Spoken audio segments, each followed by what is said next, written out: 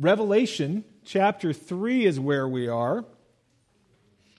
As we continue to make our way through the book of Revelation, and we've been looking at the 7 churches. And it's, as I thought about it this week, one of the things that I was thinking was so cool is here we have the 7 churches, and as I've talked about, they represent all of the churches throughout all time, right? There's 7 categories that every church, and actually every Christian, falls into at least one of these 7 categories.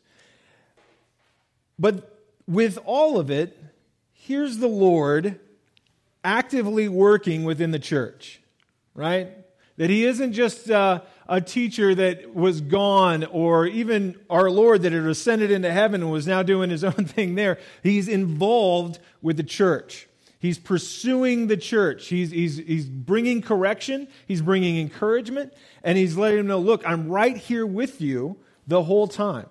I'm right here to get you back on track. And so we have... First of all, we looked at the church of Ephesus. If you remember, the church of Ephesus was a church that was really solid when it came to biblical truth. They were able to call out people that were false teachers and liars and really kind of make an example of them, but they lacked love. That what they did was not representing the love of Jesus Christ. The church of Smyrna, which was doing well, there was a small church that was struggling, but they were fearful of the things of the future. And the Lord had to warn them, don't fear the things that are about to come. Pergamos was a church that had gotten into compromise. They had backed off on teaching the Word of God clearly, and they'd started to let false teaching into their church. Thyatira had gone even further, and they were letting false teachers have a place of leadership in their church. Sardis was busy, was comfortable, and was dead. And nothing they did counted for eternity. And with all of these, it's important to remember, man, they started well. These churches were on track, loving the Lord, serving the people, and they slowly went off track. And again, it's not too late for them. The Lord's trying to bring them back. Last week, we looked at the church of Philadelphia. And the church of Philadelphia is the one we all want to be, right? We want our church to be like them. We want our lives to be like them because there's no correction brought. The Lord just encourages them.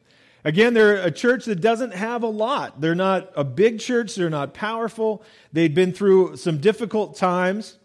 But the Lord says that though they have a little strength, which kind of tells us where they're at, but He sets a door before them, an open door before them to do even more, to do more ministry, to reach people that don't know Jesus Christ, to reach the lost.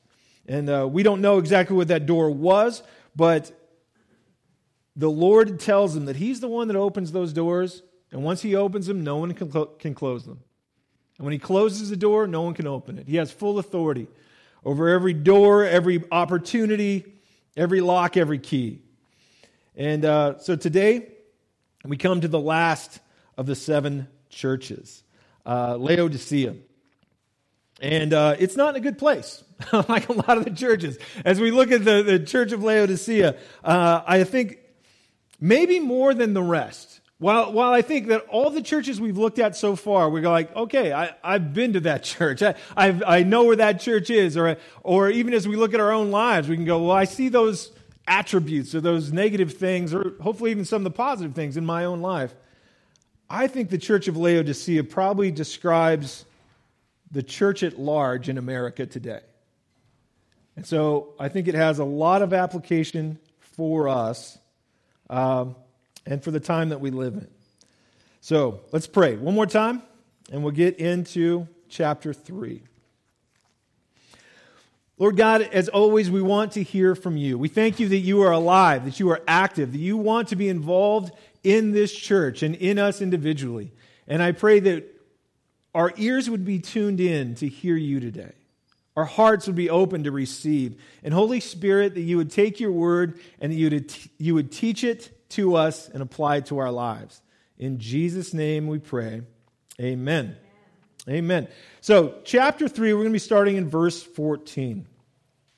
It says, "And to the angel of the church of Laodicea write, these things says the Amen, the faithful and true witness, the beginning of the creation of God. I know your works, that you are neither cold nor hot. And I could wish that you were cold or hot. So then, because you are lukewarm and neither cold nor hot, I will vomit you out of my mouth. Because you say, I am rich, I have become wealthy, and I have need of nothing. And do not know that you are wretched, miserable, poor, blind, and naked." As with the other churches, when the Lord says to the angel of the church of, right? That the word angel, we always think of like heavenly angel or angelic being, but it really just means messenger. And so the letter, or this part of the letter, is written to the messenger or the leader or pastor of the church of Laodicea. And again, with each one of the churches, Jesus has pointed to the things of their history within the city that they're in to kind of relate it to the church. For example, he talks to the church at Sardis and he says, keep watch. Well, if you remember, the city of Sardis had a history of not keeping watch. That they'd been conquered multiple times because they were overconfident and lazy. And they did not keep watch. And so he tells the church, keep watch, right? So he's relating the things of the city they're in to the church itself. And probably more than any of the others, Laodicea has more parallels to the city they're in than any of the others that Jesus points to. And I think that actually tells us something. That they are a church that has been almost completely influenced by their city instead of the other way around. Instead of a church coming into a community and loving on the people and giving out Jesus and taking a stand for what's right and wrong in a loving way, they are a church that looks exactly like the city looks. There's very little difference at all. Laodicea was famous in its day for a couple different things. First of all, they were famous for being very wealthy. And we've seen some of the other cities and talked about some of the other cities that they had not all of them, but many of them were wealthy trade cities and stuff like that. Well, even among those, Laodicea was considered, it was the best, the richest, the most wealthy, right? It was Eagleton. Everyone else was Pawnee. And it's okay, not everybody got that. It's all right. But it's the wealthy place, right? It's famous for being wealthy. And the reasons, or many of the reasons for their wealth, is because they had very specific exports that left from that city or were created within the city. One of them was a very fine black cloth that was rare.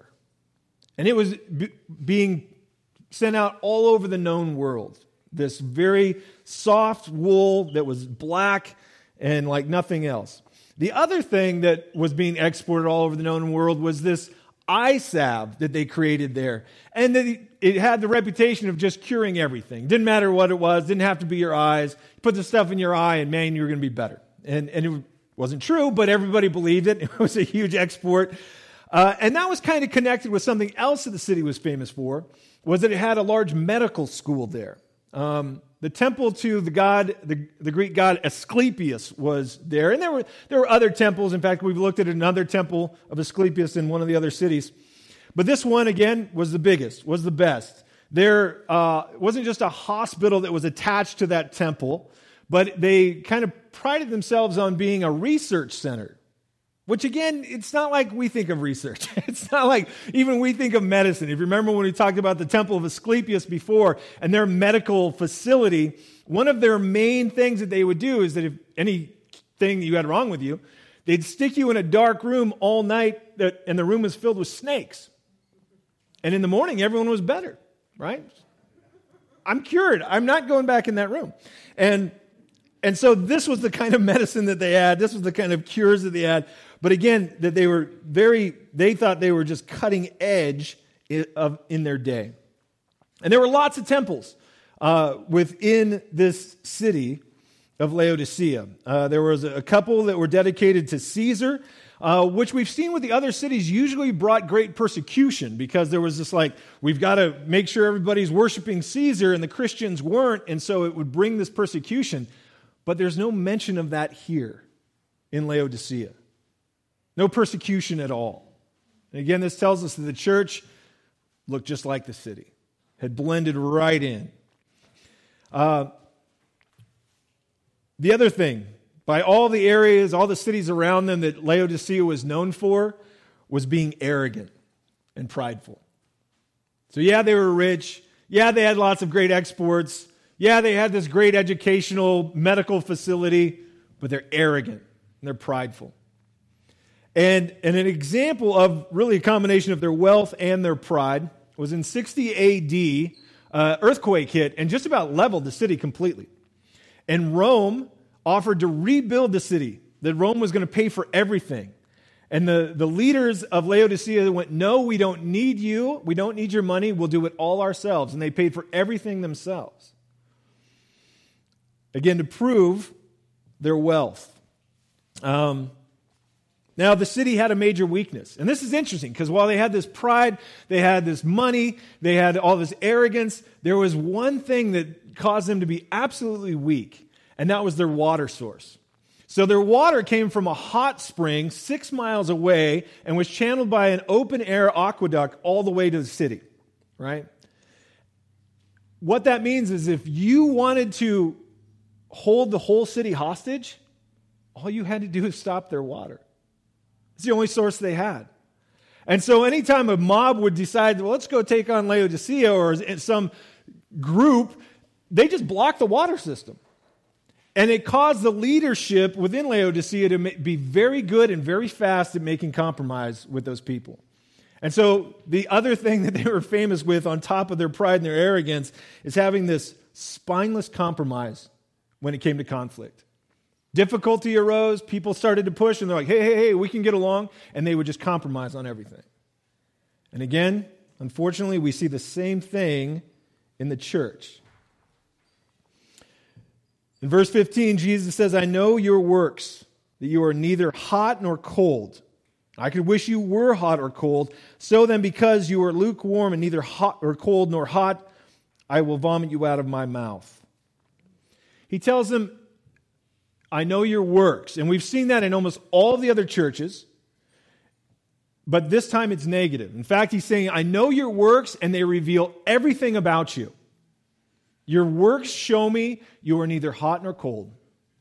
You are complacent. You don't care about anything.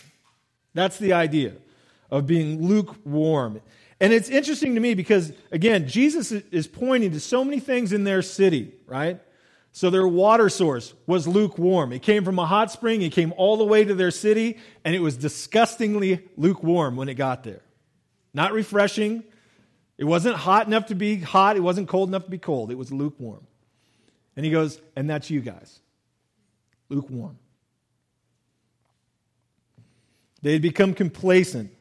There was no passion. There was no excitement. There was no joy. There was no growth.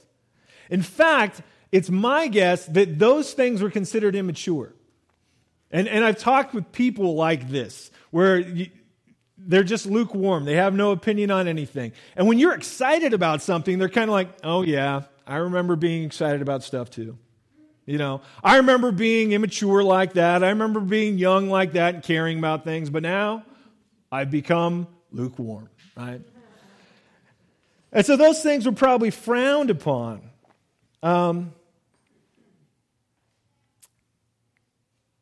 These people were not fired up for the Lord. And that's the idea of the word hot. In fact, later on, he'll use the word zealous, and it means a burning hot zeal, right? So the word, in this case, as he speaks about you're not hot, it's a positive. The idea is being positive. It's being fired up for the Lord. You're not excited about the things of the Lord. You're not excited about Jesus. You're not excited about salvation. But neither are they against those things either. Neither are they opposed to them. They're not cold against them, right? Well, whatever you want to do. I remember sharing with this person one time that just agreed with me about everything. And it was impossible to get anywhere. No matter what I'd say, he'd go, I agree with that. Oh, I agree with that. And he was just, and really what he was saying is, I don't care about that. Oh, I don't care about that. And because he was so lukewarm, he just couldn't get anywhere. Right? And that's the idea of what's going on here in this church. And that's why, Jesus says, I wish you were cold or hot. I wish you were one or the other. I wish you loved me or I wish you hated me. But you do neither. You're just lukewarm, complacent. A person who's fired up is easy to encourage. A person's excited about anything, that you can kind of meet them in that excitement, even if you don't know exactly what they're excited about, and go, well, yeah, I've been excited about stuff. Yeah, I can, and you kind of can come alongside them. A person that is opposed, fighting against the things of God, to them, there's the chance of repentance. To the person that fights against what the Lord is doing in their life, the fight is on, right? It's proof of life. There's something going on there.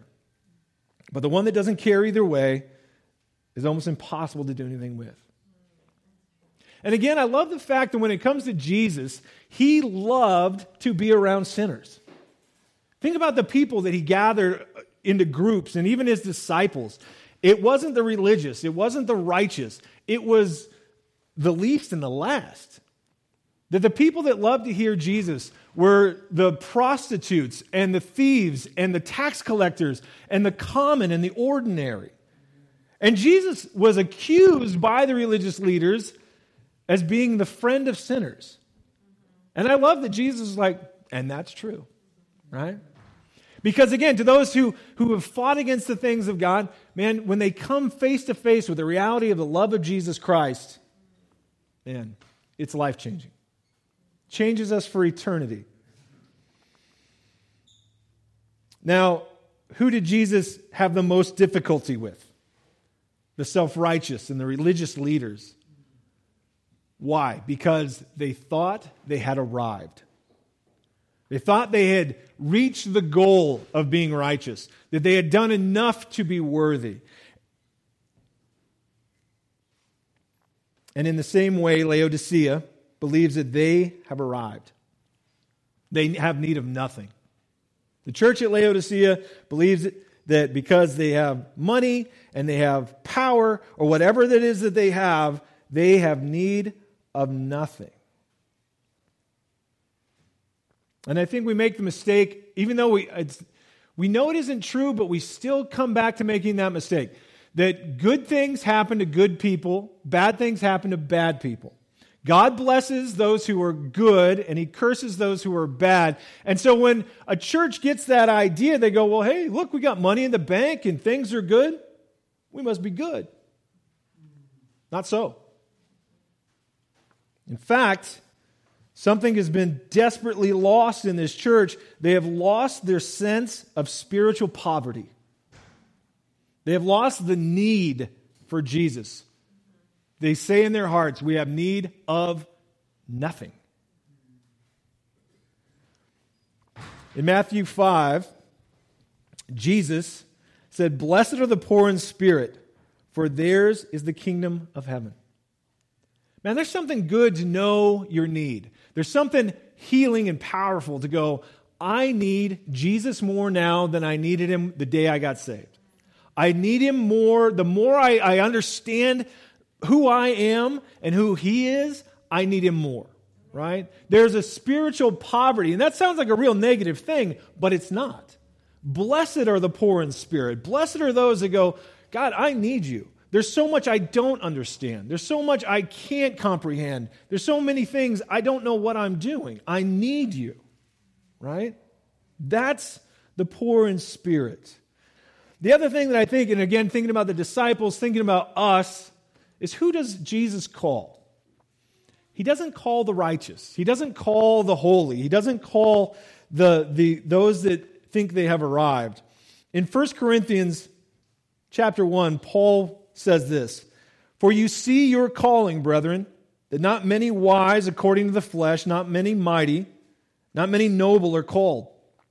But God has chosen the foolish things of the world to put to shame the wise.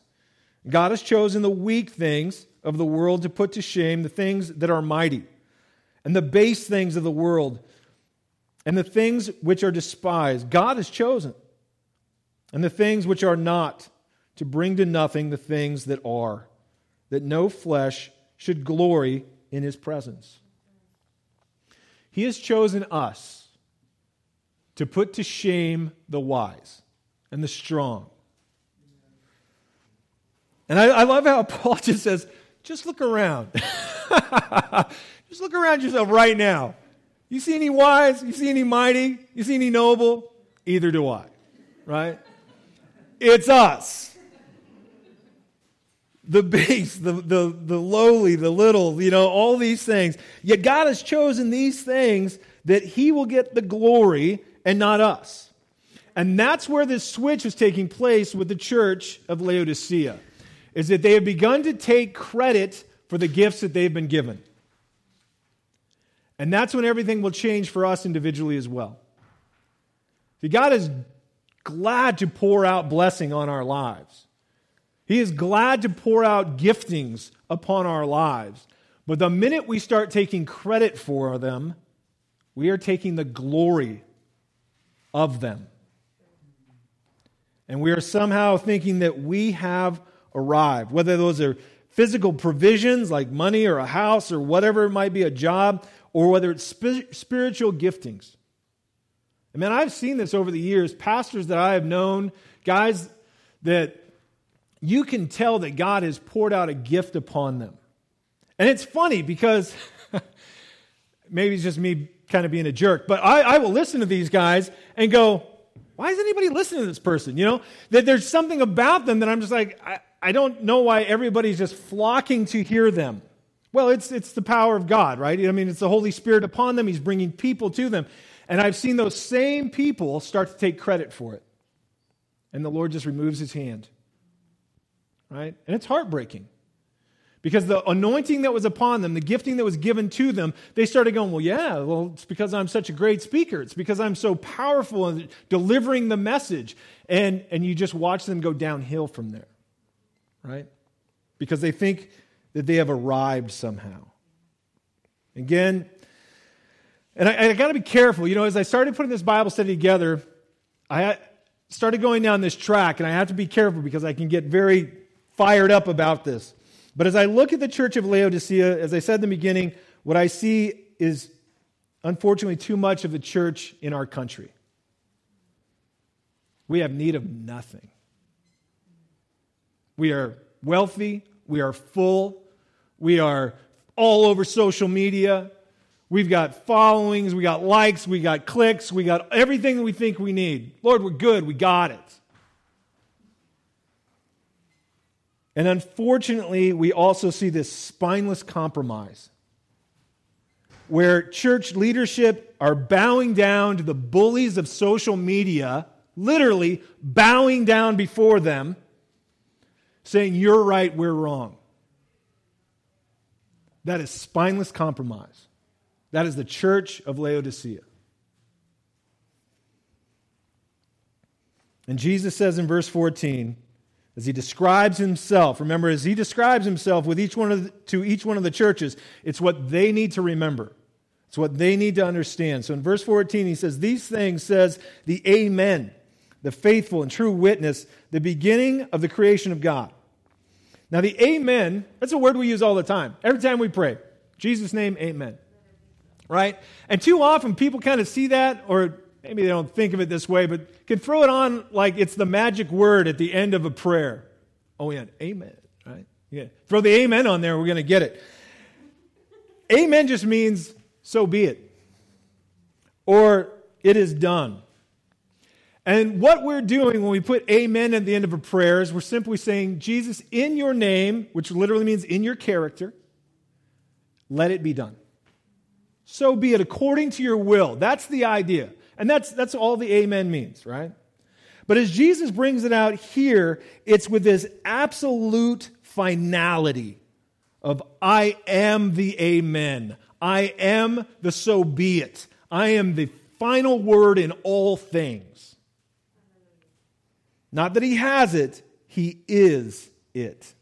He is the final word. And it's in opposition or it's in contrast to this wishy-washy attitude that the church at Laodicea has, that they won't take a stand on anything. They compromise everything in order that they might still be full, right? He's saying, I do take a stand. I am the final word on all things. He says that he is the true witness. Again, it's with that absolute finality, that there's nothing to add. That what he says is absolutely true. He doesn't leave anything out. Even when it stings, he speaks the truth. And he says he is the beginning of the creation. People have taken that and twisted it, and they've said, oh, okay, so Jesus was created at the beginning. That's not what that means.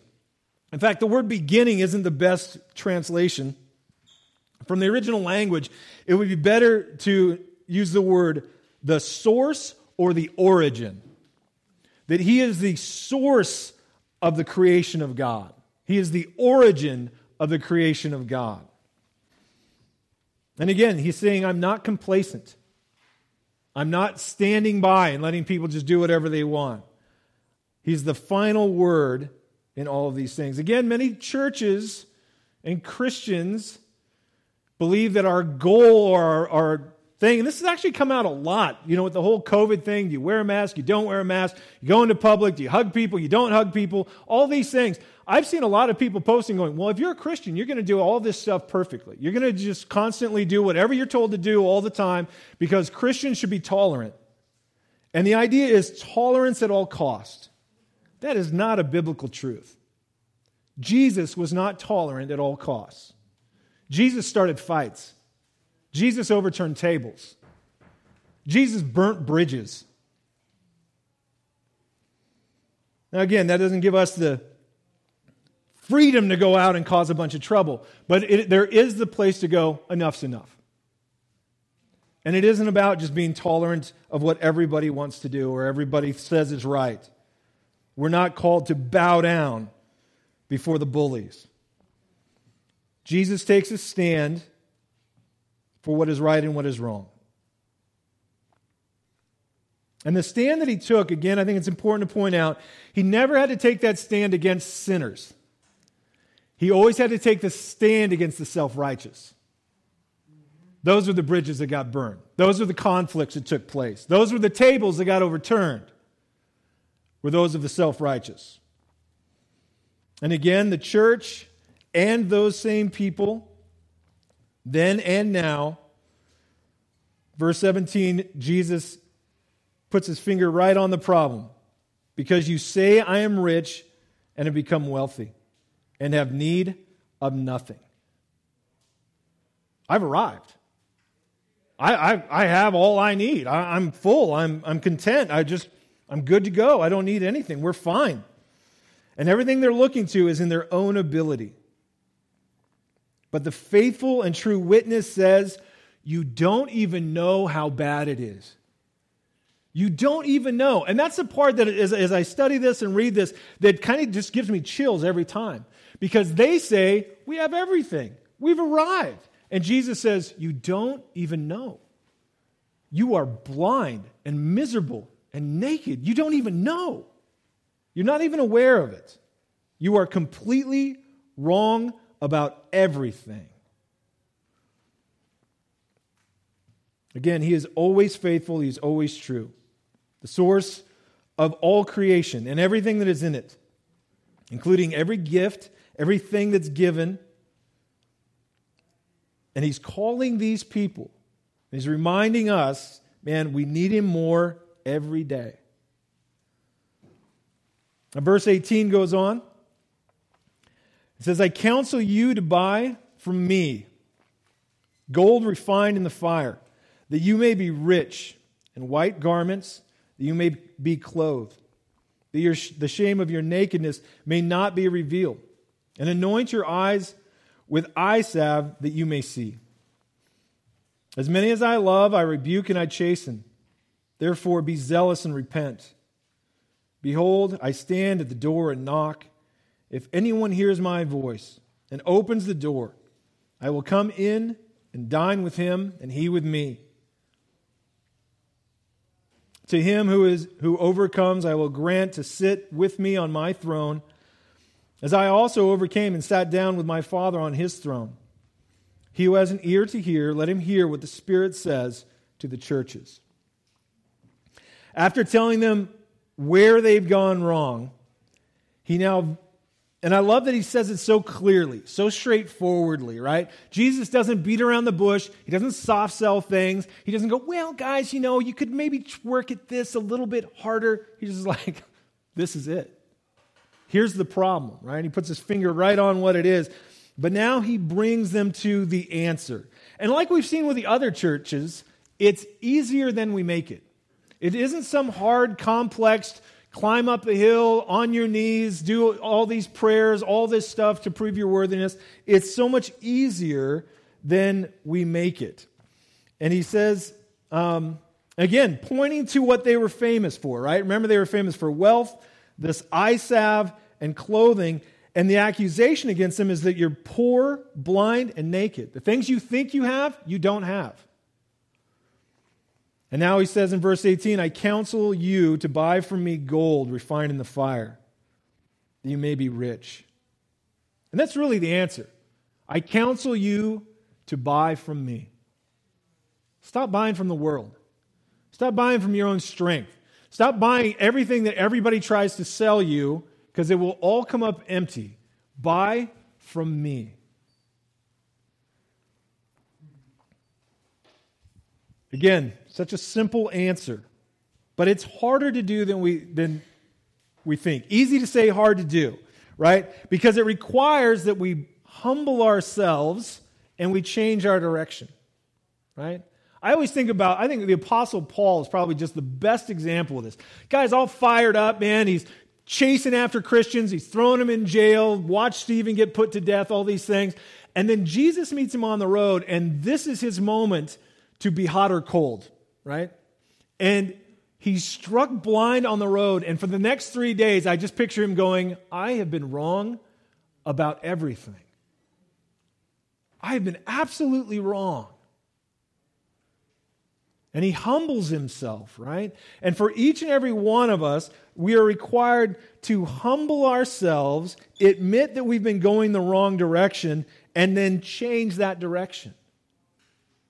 And again, that's a hard thing. It's a hard thing even when we know the Lord. How many times, gentlemen, have you been driving and someone, your wife, says, you were supposed to turn back there? No, I wasn't. And you keep driving. And you drive and you drive and you keep on driving going, she was right. At some point, you must humble yourself, but you've already gone a long way, right? I'm just going to keep on going the wrong way for the rest of my life rather than say, yeah, you were right. I was wrong. But that's what we do spiritually, right? People will go, I know this is the wrong way, but look how much distance I've traveled. The wrong way. Turn around. Again, it's simple to understand, but it's hard to do because it requires us to go, I was wrong. Lord, you were right, I was wrong.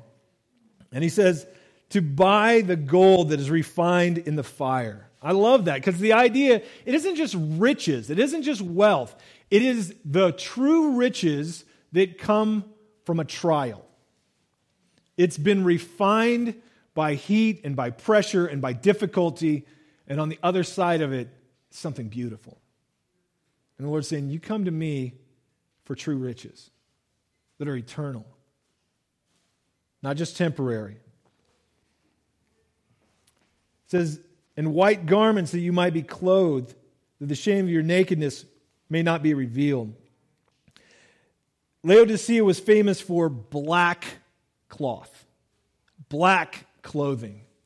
And in contrast, and he's talked about white robes before, but I think, again, it's a cool contrast to what they were famous for, to say, stop buying what the world's selling.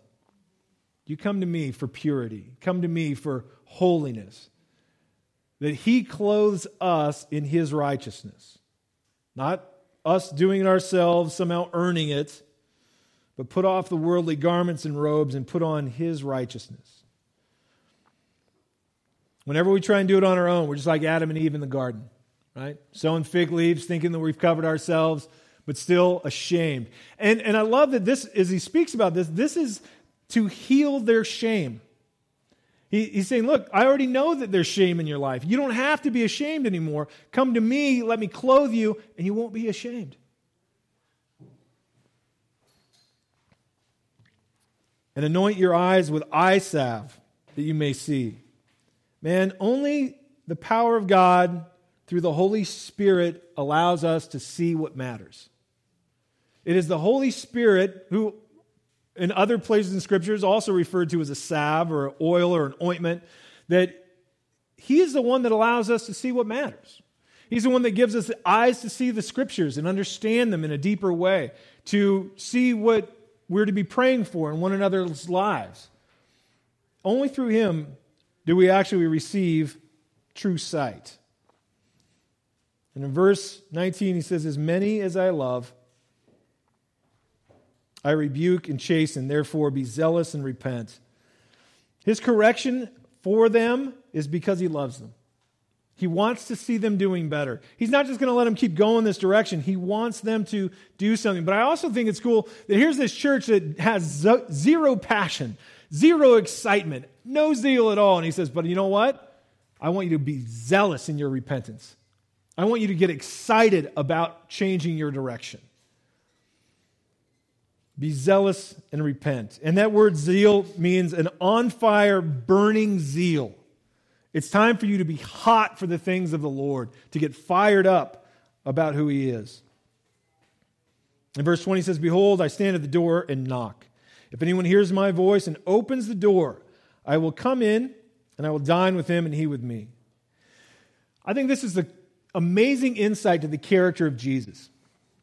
Because remember who we're talking about here. This is God of the entire universe, the Amen of all things. The beginning, the one who created all things. And if he wanted to, he could make you believe. He could kick that door in and go, you're going to follow me. He could do it. But instead what we see is a gentleman knocking on the door of every person's heart individually. Please let me in. That God would stand outside his church and knock to get in. That he would stand outside the life of each one of us individually and ask to be invited in. It's powerful. And it's important that we know this is the God that we serve. I've talked to people who say, well, why doesn't God just make things good again? Why doesn't he just take sin out of the world? Why doesn't he just make people believe? This is why. Because he knocks upon the door of our heart to say, I want you to invite me in. And if you do, I'm going to come in and dine with you. And that idea, we lose it a little bit because in the Hebrew culture especially, man, that was a personal thing. You didn't eat with just anybody. You ate with close friends and family, and that was it. And when you invited in somebody into that place, man, they were like being adopted into the family. And Jesus is saying, look, I'm going to dine with you.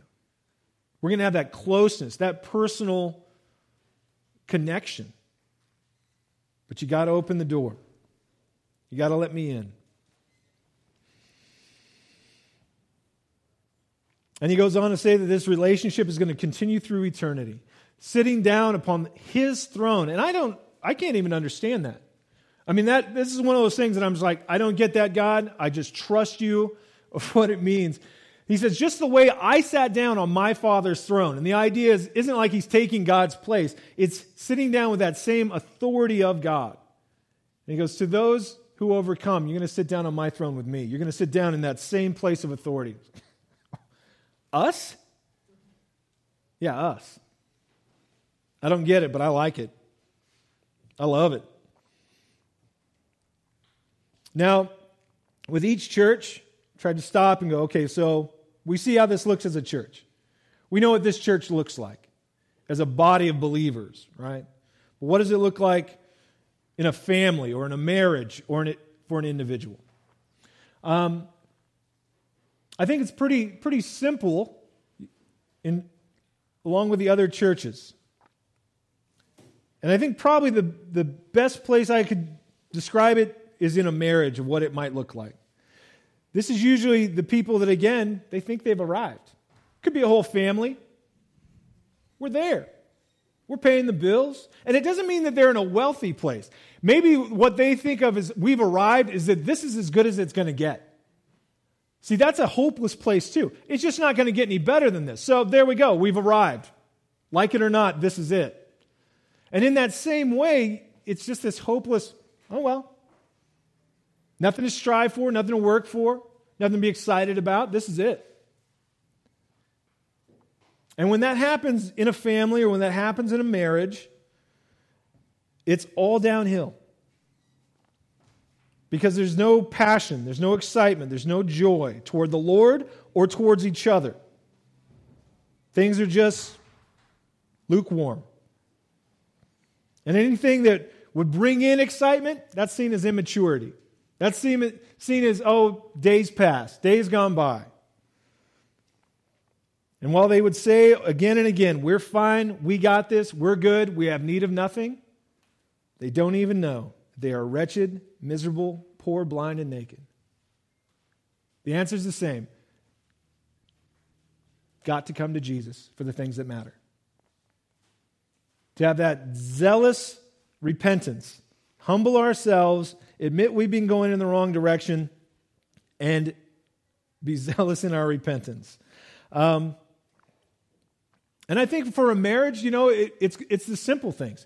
It's praying together. It's reading a little bit of the Word together. And it doesn't have to be an hour-long prayer session, right? Make it honest, make it real, make it quick. That's okay. But seek the Lord together. And what the Lord is calling them to do, this church to do, would be the same for a marriage. To say, let's see what the Lord has for us. What's the direction? What's the ministry? What's something that we can be on fire for the Lord for together? It's awesome. On an individual level, I think probably the greatest thing that we can take from all of this, again, is he stands at the door and knocks. And maybe that is for us as believers going, I know there's things in my life I need to deal with. I know there's things that I've been going in the wrong direction. And I can sense God knocking on my heart saying, it's time to change that. You let me into that area of your life. You let me into that place, and I'm going to do something amazing. I'm going to take you into this depth of our relationship you didn't even know was possible, but you got to let me into that place. I'm knocking on that door. You got to let me in. Or maybe it's for somebody here that has not given their lives to the Lord. And he is knocking upon your heart going, let me in. Give me your heart. Give me your life. And today's the day to do that. That if you've not asked Jesus into your heart, if you've not given him your life, open up the door of your life and of your future to him. And let him change your life completely. Amen? Amen. Let's pray. Lord God, we thank you for the power that's in your word and for this church of Laodicea to challenge us, Lord, to not be complacent, to not be fearful, to not be those that are just lukewarm, but instead, God, may we be those that are fired up for you. Lord, we have not arrived. Heaven is still ahead of us. There are still lives to be touched and people to be saved and your gospel to go out. God, use us however you choose. In Jesus' name we pray. Amen. You can stand.